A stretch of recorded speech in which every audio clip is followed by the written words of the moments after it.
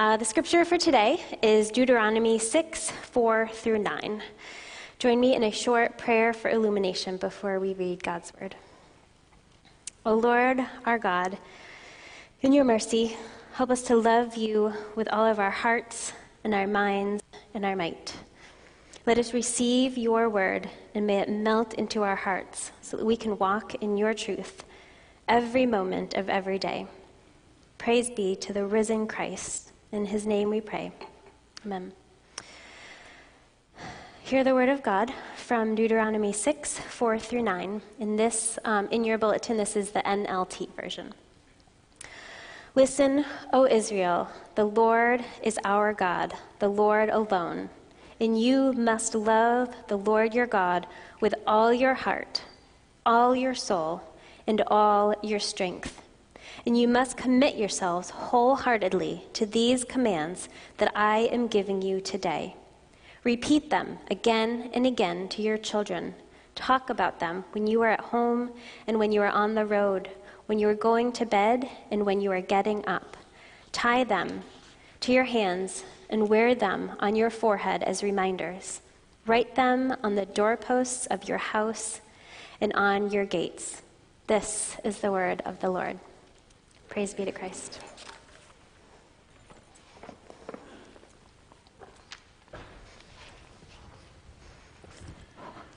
Good morning, everyone. My name is Corey Garrett. I'm a member here at the Barn, and I am really excited to be able to be a part of this series that we're doing right now, going through each book of the Bible and asking questions like, why is this book in the Bible? What do we learn from it? And if we didn't have it, what would we not know? How does this book change our knowledge about the gospel? Today we're in Deuteronomy. So Moses and the people of Israel have wandered through the desert for 40 years, and they're on the door, they're on the gate, as it were, of the promised land. They're about to go in. And Moses knows that he is about to die, and so he's giving a last address to the people of Israel. He's giving a sermon or maybe a series of sermons to them, placing them at their point that they're in salvation history, reminding them of what's gone before and looking ahead to what's about to happen. Now, we just moved recently, and as we were moving and unpacking boxes, some of them that we hadn't really unpacked in about 20 years, we came across some old love letters. Now, we are old enough that our original love letters were actually in envelopes with stamps on them, and you'd actually put them in. Some of you may not know what I'm talking about. Ask me later, and I'll explain that. Do you think that I opened those love letters to reread them as we were moving?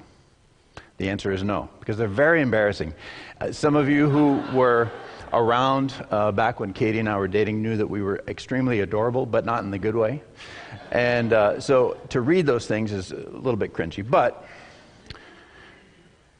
going back and reading that kind of thing, love letters, from when we were engaged, we weren't married. We were in a covenant of engagement. We weren't yet in the covenant of marriage. It kind of reminds you of some core things and where you've come through. It helps you to see, let's say, where you are now. Even though they're pretty embarrassing, we could see in those love letters, two young people saying to each other, I'm offering my true self to you.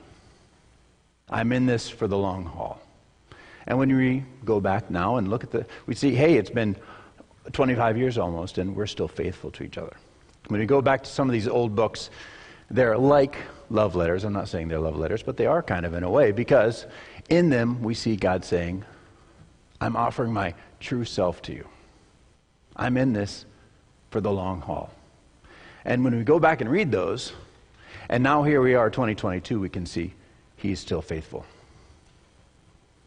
What was true back then is true now. So, what is the main message of Deuteronomy? Nothing is going to completely sum it up, but let me take a stab at it. Deuteronomy's message is that God loves you, his covenant people. He's proved that in many great ways and wants the best for you in the future. He knows your natural inclination to live in ways that are destructive to yourself and others, and so in love wants to help you to live your life to the fullest by being in sync with him. Deuteronomy actually says it this way. It's Deuteronomy 4, starting with verse 35. After recounting all the crazy things that God has done in the life of the people of Israel, Moses says, "He showed you these things so you would know that the Lord is God and there is no other. He let you hear his voice from heaven so he could instruct you. He let you see his great fire here on earth so he could speak to you from it. Because he loved your ancestors, he chose to bless their descendants, and he personally brought you out of Egypt with a great display of power. He drove out nations far greater than you so that he could bring you in and give you their land as your special possession, as it is today. So remember this and keep it firmly in mind. The Lord is God, both in heaven and on earth, and there is no other. If you obey all the decrees and commands I'm giving you today, all will be well with you and your children. I'm giving you these instructions so you will enjoy a long life in the land that the Lord your God is giving you for all time." God loves you as people. He's proved it again and again, and he's giving you instructions so you can live life to the fullest. Choose him and choose life. When I gave you that summary of Deuteronomy, some of you were saying to yourselves, that's not what I would have said first about the message of Deuteronomy. And in fact, many of us think of the message of the Old Testament as God is angry all the time. And all the time, God is angry. And that is really a misconception of what the Old Testament is all about. But also our kind of, our general impression of the New Testament is also not very accurate, because we think, oh, God is just this kind of wishy-washy guy who never judges. He's just love. But what Deuteronomy asks us to do is to be familiar with the Word, to know it inside and out, and to live by it. So that's what we're going to hopefully do here this morning, and get a clear picture of what exactly God is saying in Deuteronomy. Now, the large central section of Deuteronomy is what we call law, and it can be tough to know as Christians how to read something that's called law, because we're under grace, not law, right? I mean, does this even apply to us? But law in biblical religion only exists in the context of grace. What do I mean by that? God had chosen and worked for and done powerful things for the people of Israel for hundreds of years before he gave the law. Not only did he not make a covenant with them, so God made a covenant with them not because they were impressive. In Deuteronomy 7, starting in verse 7, he says, "The Lord did not set his heart on you and choose you because you were more numerous than the other nations, for you were the smallest of all nations. Rather, it was simply that the Lord loves you, and he was keeping the oath he had sworn to your ancestors. That's why the Lord rescued you with such a strong hand from your slavery and from the oppressive hand of Pharaoh, king of Egypt. Understand, therefore, that the Lord your God is indeed God. He is the faithful God who keeps his covenant for 1,000 generations and lavishes his unfailing love on those who love him and obey his commands." So they weren't the most impressive people, but also they were not very good. They were not very righteous. Deuteronomy 9, verses 6 and 7. "You must recognize that the Lord your God is not giving you this good land because you are good, for you are not. You are a stubborn people.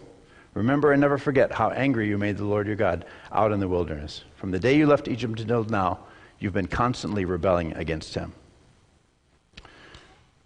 So we see that God's covenant preceded the instructions.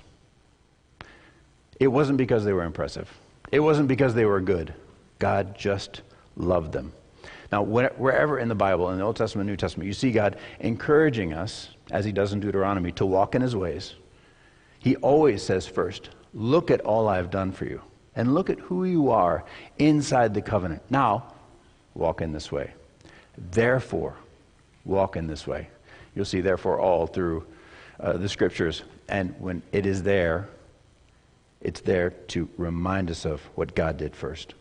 So, it's not a contrast between law and grace. The provision of the law itself is a grace. It's not to get into God's love. God's love preceded the law. But it's because we're already in that God gives us the grace of the instructions. So law exists in the context of grace. Okay, that sounds okay, but to say law is grace, what does that mean? Chris Wright, in his wonderful commentary on Deuteronomy, tells us that Deuteronomy itself doesn't call the instructions that we see in the book law, That's an English word, but it calls it instruction or teaching. Forgive me a slight exaggeration, but it's like discipleship. So if we read a Tim Keller book, and Tim Keller is saying, you should do this, or your attitudes should be this, we're not saying to Tim Keller, oh, you want to trap me in some kind of law. You're saying, Tim Keller, he's trying to help me understand God and his character so that I can live in light of his truth. And that's what we see in Deuteronomy. It's wisdom for life. God knows that sin ruins things, and he wants to save us from that. Recently, in the spring, clover started coming up in the yard. And the bees started coming to the clover. I have 2 boys, 7 and 8. So when the bees came to the clover, the boys came to the bees. Now I said to the boys, don't play with the bees. Now, there's 2 possible things that I can follow up in this story with. Either they obeyed me, and they did not play with the bees, or they did not obey me, and they played with the bees. Now, if they played with the bees, what happens? They experience the consequences of disobedience. Not only that, because we have a shortage of bees and the pollination problem and everything, our community suffers from their disobedience, right? So personal and community consequences for disobedience. Now, if they do obey, what do they experience? They experience the blessing of not getting stung. So when we look at my instruction to them, the instruction is the love. The instruction exists because of the love. The love came first. The instruction follows after as a sign of the love that already exists. It's not that I'm waiting for them to obey me and then I start loving them. No, I'm giving them this instruction because of the love. Now, in both instances, they experience my love.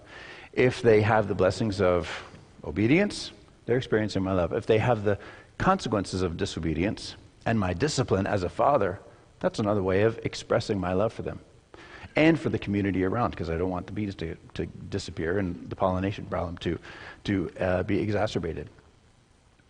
So this is what we need to think about when we think about God's law in Deuteronomy.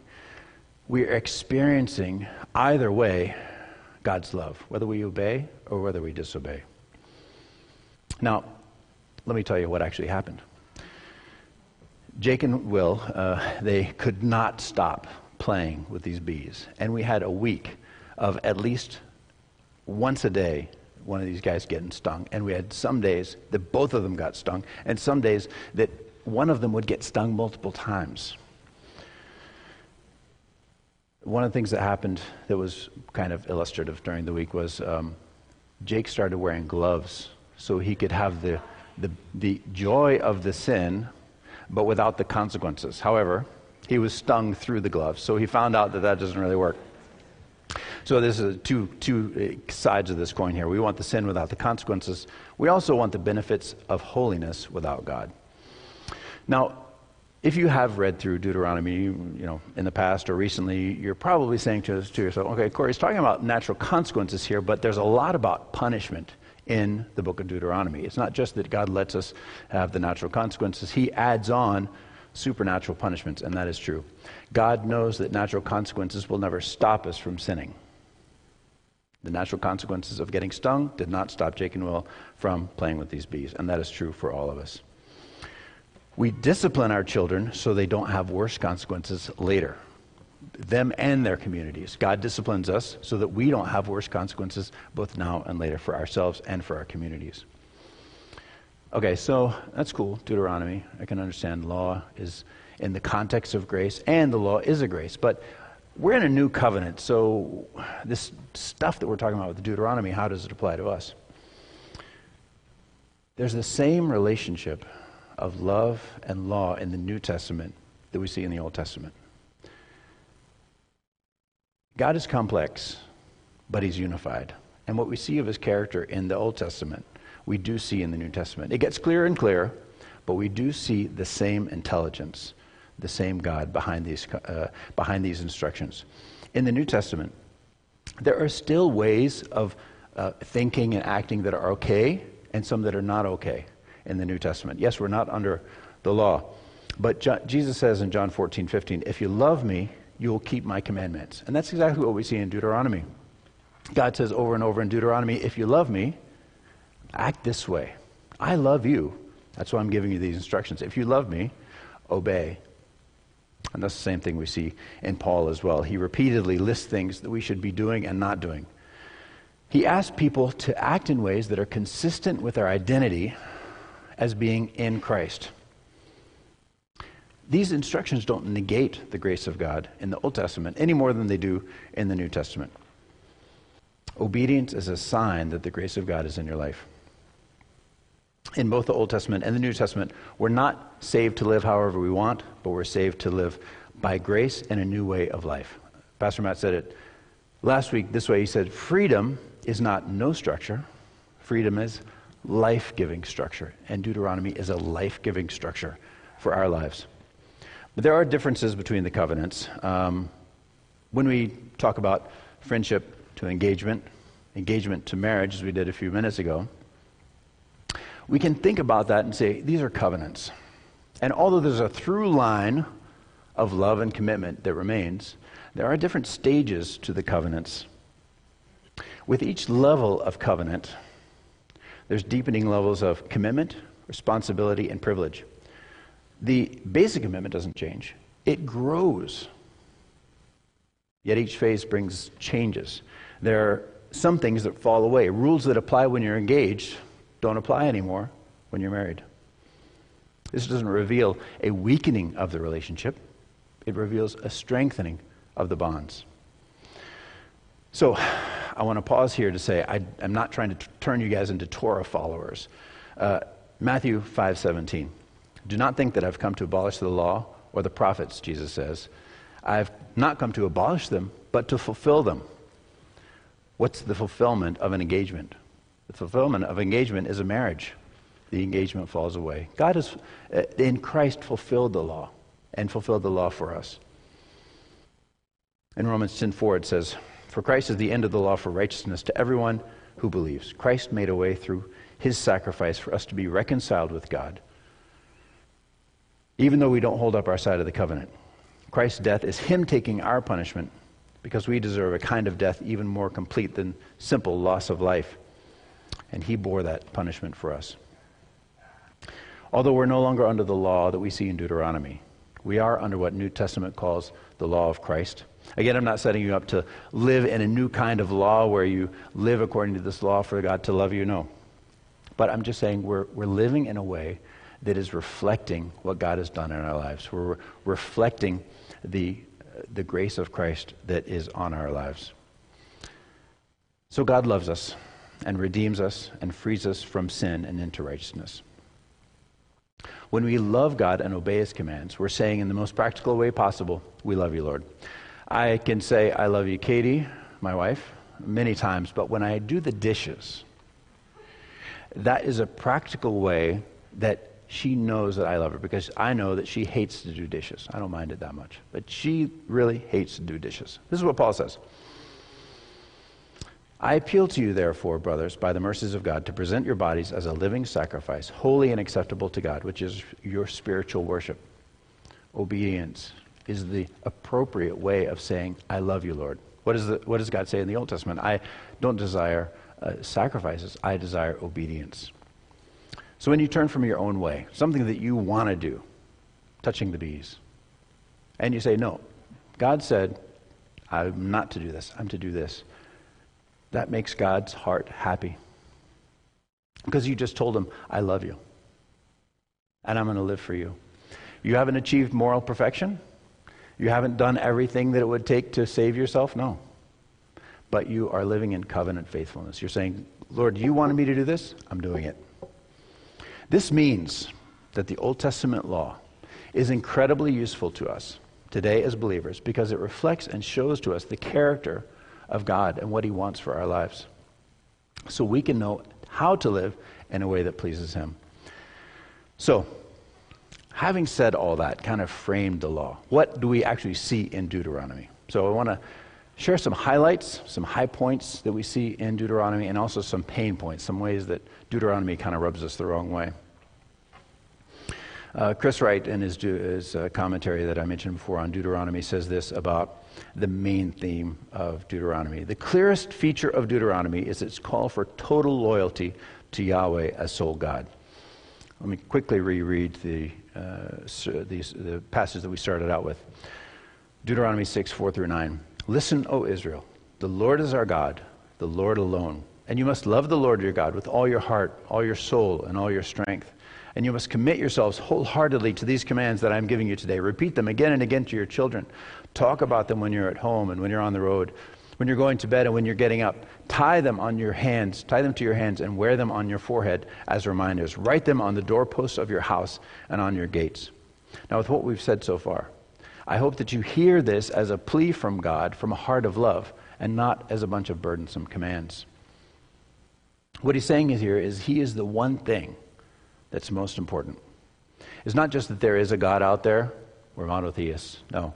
It's Yahweh is God. The one who brought us out of Egypt. The one who brought us out of our sins. The one who has shown his mighty power on our behalf. He is the one who is God. Keep him at the forefront of your thoughts. He's not something just for Sunday and then we go back to living however we want Monday through Saturday. He spills over and colors every aspect of our lives. Now, we all know people who live like this, with God being the one thing in their lives that's most important. They're computer programmers, they're teachers, they're builders, but the number one thing you know about them is they love the Lord. And it spills over and touches every aspect of their lives and the lives of those that surround them.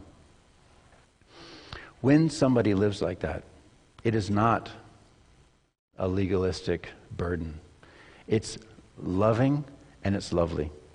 And the vision that Deuteronomy is giving us is for a whole community of people like that. Now, the temptation in the Old Testament was not to completely reject biblical religion. It wasn't to stop going to temple. The temptation that we see for the people of Israel and what we see for ourselves today is a temptation to be part-time lovers. Yeah, we go to church and we also have these addendums and we have these additions and we have these exceptions that we want to say, well, I do like the whole Christian thing, but I really think the Bible is wrong about this. While remembering God's grace, his powerful acts for us in the past, his love for us, and his desire for us to live an abundant life. Is there something in your life that you're holding back on, you're doing, and you know it's against the law of Christ, it's not consistent with the character of Christ? You're returning to the bees and they're stinging you again and again, and you can't stop going back. Is there something that you need to confess to the Lord or to others? Is there somebody you need to confess to? Is there some area of morality that you really think, secular, the morality of the moment is right on and the Bible is wrong? Are you sitting in judgment on the Word? Tim Keller wrote this in an article he released this week. One of the features of our time is that churches are dividing over politics because people are finding themselves far more passionate and moved by political and social issues than they are by the truths of our faith, and especially the centrality of the gospel of Christ. They become most exercised and emotional, not in worship, but over a flashpoint political and cultural issues. That is a sign of a spiritual vacuum in Christian lives, an emptiness. God is the one thing that we need to get right. If we get this right, everything else falls into place. What else do we see in Deuteronomy? We see that God is the source of all the good things in your life. Very simply, success and prosperity lead us away from God. Deuteronomy 8:16 and following. He fed you with manna in the wilderness, a food unknown to your ancestors. He did this to humble you and test you for your own good. He did all this so you would never say to yourself, I have achieved this wealth with my own strength and energy. Remember the Lord your God. He is the one who gives you the power to be successful in order to fulfill the covenant that he confirmed to your ancestors with an oath. Chris Wright again says this. This statement, I have achieved this wealth with my own strength and energy, could be read as a capitalist charter because it implies that whatever my power and the strength of my hand produce in the way of wealth is for me. That is, it's mine to enjoy, to exploit as I wish. My abilities, my strength, my hard work, my cleverness, and my professional skills produced it. Ergo, it is mine. Self-exaltation and self-interest underlie this claim. We're in Simsbury. We're very successful. Is there an idolatry of money or success in your life that you need to bring to the Lord and say, I've been thinking, I'm doing this. It's you, Lord. Do we need to acknowledge in some new way the one true God is the source of all that we have? Acknowledging that it's His. Is there a way that we need to use our time, our treasure, and our talent for others? If what we have didn't come for us, is not for us. If it's not for us, who's it for? It's for others. Is there a way that we need to practically use those things on God's behalf? What else do we see? God's heart for the nations. We think of the New Testament, we see all over the place God's heart for the nations. Matthew 28, go therefore and make disciples of all nations. This is something that is true in the Old Testament just as much as in the New Testament. Same God, same plan, different point in salvation history. God raised up Israel, so it would be an example to the nations of a holy nation. It would show God to the people of the world. Now that's the role that Christ fulfilled, as Israel fulfilled it imperfectly.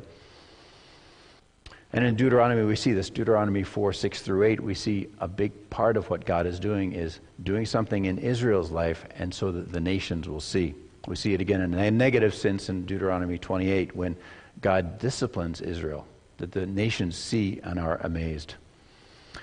Now, eventually we'll see the people of God go out, but right now they're kind of brought in and they're centralized. My daughter Molly is in the Coast Guard. She's getting trained up. What she wants to do is fly helicopters and go, search and rescue missions and rescue people. But right now she can't barely even take care of herself, right? So at the Coast Guard, they got them all there and they're training them. They're building into them. They're teaching them what they need to know so they can go out. And so right now we're in a different phase of salvation history. We're in a phase of salvation history where we go out. Matthew 13:33. The kingdom of heaven is like some yeast that a woman took and hid in 3 measures of flour till it was all leavened. That's us right now. We're out in every nation in the world, and we're taking the word out. God did a work in Israel at that time, and He's doing a work that is the same work, but a different part of the process right now. Time would fail us to talk about God's protection of the weak. So many of these laws are restricting the power of the strong and making provision for the weak, and especially the alien, the people who are not in the people of Israel, the people who are not ethnic Jews at that time period. So many of them are the minorities, the oppressed, the economically downtrodden, the fatherless, and the widow. In God's view, this is an indicator of the health of a community. How do we treat these people who are weak? The touching way that God wants to be included in our celebrations, and the beautiful community that He describes when we have people who live according to these instructions. So, some of the high points. Now, let's look at some of the pain points, and one in particular is the war that Israel inflicted on the nations of the Promised Land. This is tough for us. How does this fit in with God's heart for the nations? Well, God wants to reach out to the nations. Now you're slaying all of them with the sword. Don't leave any of them alive.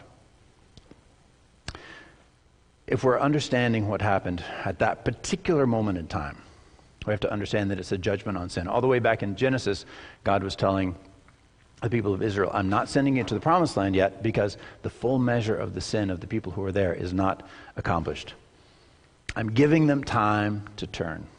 And in the New Testament, we see the same thought. 1 Peter 3 says God waits a long time before He judges, so we will come to repentance.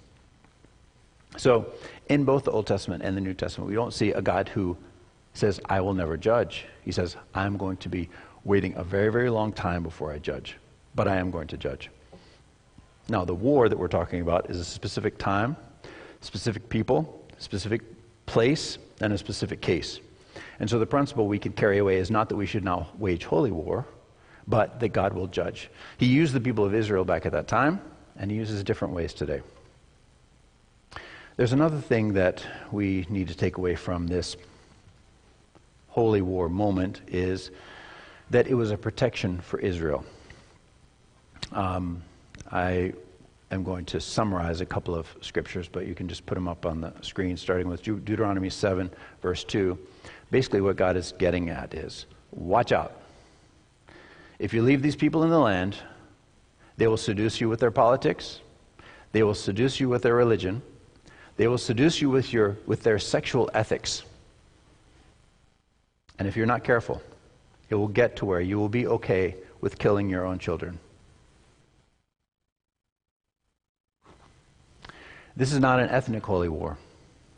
God told people, these people are sinful, and so you are going to get them out of the land. What happened when Israel did the very same things? He got them out of the land. Many foreigners, in fact, did find their way into Israel, and so they were now a part of the people of Israel. And God said, well, as a group, you guys are not following me. We're going to get you out of here. We're going to have a judgment on you. Walter Kaiser says it this way: God was not only offended by the nations surrounding Israel and Judah and acted in judgment on them, he acted the same way towards Israel and Judah for the same reasons. So today, what can we say about this? Well, we can say no to holy war because we're not living in a theocracy and we're living in a different time. We can, however, learn that we need to take very seriously our call to remain holy and set apart in the midst of constant temptation. We're sent out now, like leaven into the flour we talked about before, to reflect God's redeeming love and his ways. But as mature grown-ups, we need to discern where the culture around us is fallen and needs to be totally rejected. We need to reflect God's love for the downtrodden, for the weak, for the immigrant, for the marginalized, rejecting the only the strong survive mentality. In Deuteronomy, we see a call to make God the one thing in your life. His heart's desire is for us to see his overwhelming love and choose to love him back. These instructions that we see in Deuteronomy are helpful for those who want to, who have decided to respond by making him the one thing in their lives. Hear Israel. Hear church. He is the one you've been waiting for. He's the one who redeemed you, your first love. He's really the only one who truly loves you. He is your life. He is love. Turning away from him means choosing death. Choose wisdom. Choose his love. Choose life. Choose Yahweh. Let me pray for us. Lord, we thank you for your word and how it brings us to a deeper knowledge of you. We pray that as we read it, you will guide us into all righteousness. You would guide us into your love. We would know you better and better. Amen.